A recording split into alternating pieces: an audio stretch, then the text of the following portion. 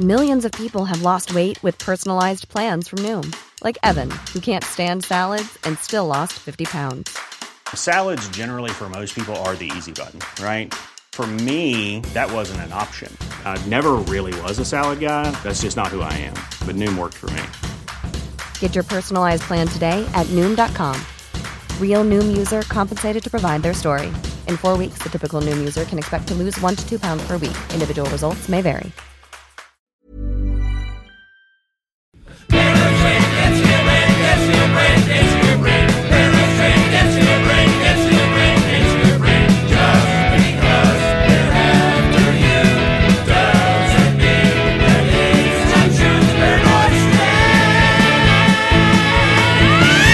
As you can tell by the length of this audio file, and the fact that the opening song was super short, this is not a standard Paranoid Strain episode. Don't worry, we're still hammering away on new content. Well, not hammering exactly. Why would you hammer on a podcast? Let's not take this too literally, Dana. Anyway, we just wanted to drop quickly into the feed to give you our general plans for the next year or so of content, as well as some ideas we're working on for those who want to support the show, and finally, our upcoming plans to solicit your feedback and ideas. Not that the show can be improved in any way, as all of you know, it's perfect as is, and wait, she just reads this shit as written? This is nonsense. I mean, I like the show, but I'm not comfortable saying it's perfect. Dana, I need you to do the lines without any editorial input, as you always do, okay? We talked about this. Fine, but it's ridiculous. The show is perfect as is, but he feels like all of you would feel good about yourselves if he solicits your feedback and pretends that it could be improved. Exactly, which is why Dana Unicorn and I are addressing you today. You know they can tell I'm not Dana, right? Do we have to do this? They won't notice it if we don't point it out to them. I don't have the accent, and I'm not nearly as patient with your nonsense. Plus, they've heard my voice before. You know what? Fine. Now that you've spoiled the illusion, Jesus. Okay, folks, this will come as a surprise to all of you, but my sidekick for this announcement is not, in fact, the lovely Dana Unicorn, which is actually, as it turns out, the reason you're not hearing your regularly scheduled show. Without going into details, Dana has had to take a bit of time off for health reasons. Before any of you worry, it's not COVID, she's doing great, and she should be back up to speed within a week or so. She wishes all of you well. Really, she's good. That's all absolutely true. And as not Dana, aka Lady Jesuit, just noted, our beloved Dana should be ready for her close-up Mr. DeMille in a week or so. However, because it's not a real Paranoid Strain show without her, we've had to hold off on completing anything until we can incorporate her lines into the episode we otherwise have ready to go. Fun fact, when he's recording these things, he actually says Dana's lines, so he knows where they're supposed to go when he starts laying out his part in the audio software. But then he says them in a high-pitched voice, so that the current version of the show has a bunch of parts where his voice sounds like this. Sad but true. And no one should ever have to hear that.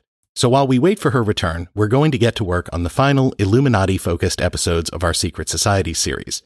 Should only be 2 more of those, which, whew, what a relief, huh? I thought he was never going to shut up about the Masons. I mean, learn how to wrap it up, right? Like, less is more. You don't have to include every single thought you've ever had on a subject. You know what? This isn't working out. I'm going to have to ask you to leave the podcast closet. You're firing me? Fine. I didn't want to stand around sweating in here anyway. Good luck finding someone else to do these ridiculous lines while your precious Dana is laid up. Love you.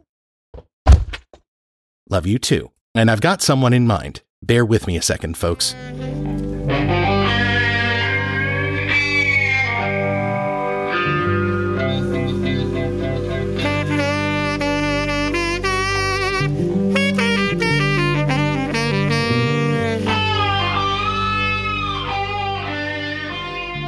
Okay, so as I was saying, we're working on those last 2 Illuminati episodes, as well as the one-off that is only awaiting Dana's finishing touches, and we'll put out all 3 of those as quickly as we can get them produced.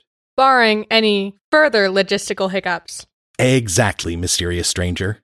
Have you forgotten you've already forced me to participate in the show when I was younger and more impressionable?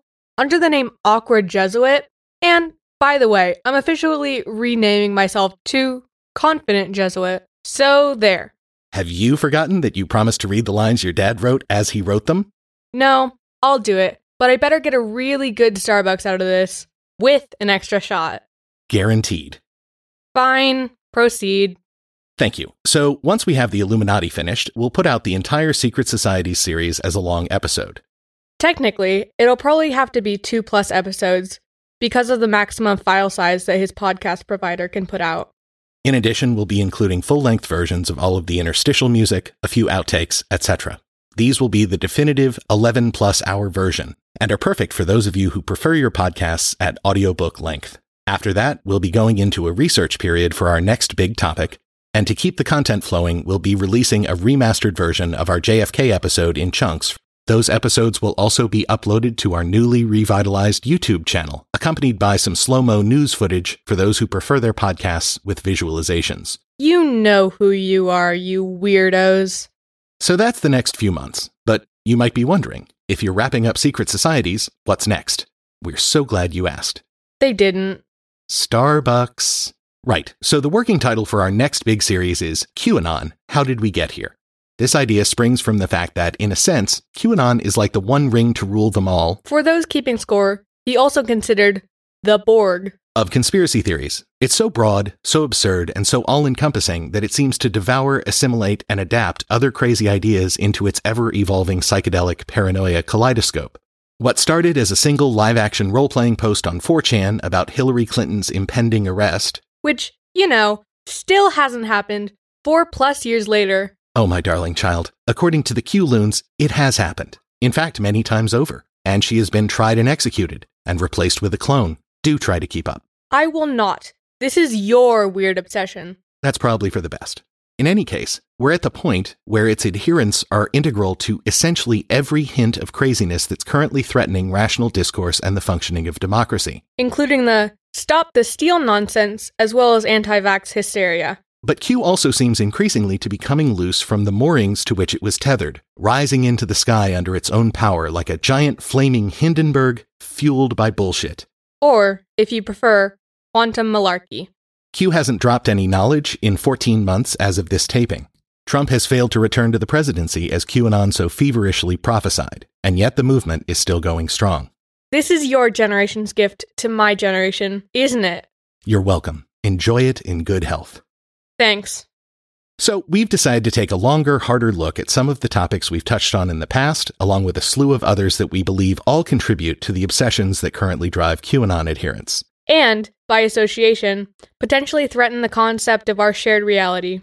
This quest will take us back decades to re-examine the Cold War origins of the John Birch Society, the QAnon of its day. We'll review all of the incidents that helped contribute to the Q-friendly mindset, from Waco to Oklahoma City, the McMartin Preschool to the Soviet Union, Discordianism to Lyndon LaRouche, all to try to explain how this particular weird yet connected set of beliefs came to be so popular at this point in history, and how reality denial came to be acceptable among such a large part of the population. But we're not just going to investigate and mock. Though, he's going to do a lot of that. Unquestionably. But we're also going to pursue a thread that's been bothering us for the past few years.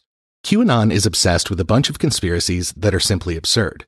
But the idea that people are being conspired against, or at the very least, are having their interests and concerns ignored, by people in institutions that they're supposed to be able to trust, is absolutely, unquestionably, verifiably a fact. So an important part of this series is going to be aimed at figuring out the actual conspiracies, or at the very least, the deliberately obfuscated, self-dealing corruption and venality that QAnon adherents, and the rest of us, are missing, thanks to failures of our own media, government, and attention spans. And we'll kick the whole thing off with a friend's personal story explaining why the Federal Reserve is, in fact, a conspiracy, but not the one the Q-nuts would have you believe. Because it's not a deliberate plot by international Jewish bankers to steal Americans' freedom and sell us into endless debt slavery? Correct. But as to the ways in which it is a conspiracy, well, you'll have to wait for that episode. Oh, a couple more things before we sign off. Unlike the Secret Society series, we're planning to break this one up with some entertaining one-offs. We're not sure exactly how we'll work them in. The first is going to cover conspiracy theories related to music. Paul is dead, Stevie Wonder can secretly see, that kind of thing. Just to keep it interesting. And finally, we're going to try out some new stuff this coming year. Merchandising. Come, I'll show you. as well as potentially giving Patreon a shot.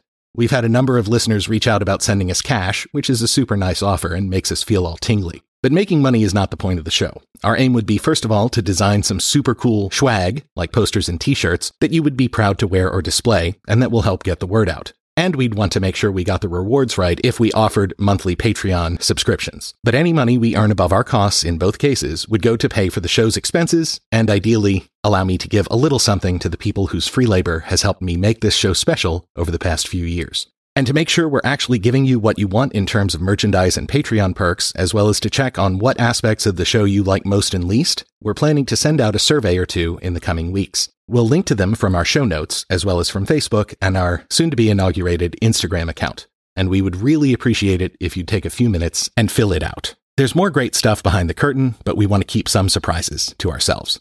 We wanted to take this opportunity to give you, our incredible listeners, an idea of where we're taking the show over the next year plus. We hope you're as interested to hear about these topics as we are to create the episodes. And from the bottom of our hearts, we thank you so sincerely for listening. Jesuit, out. Now, about that Starbucks.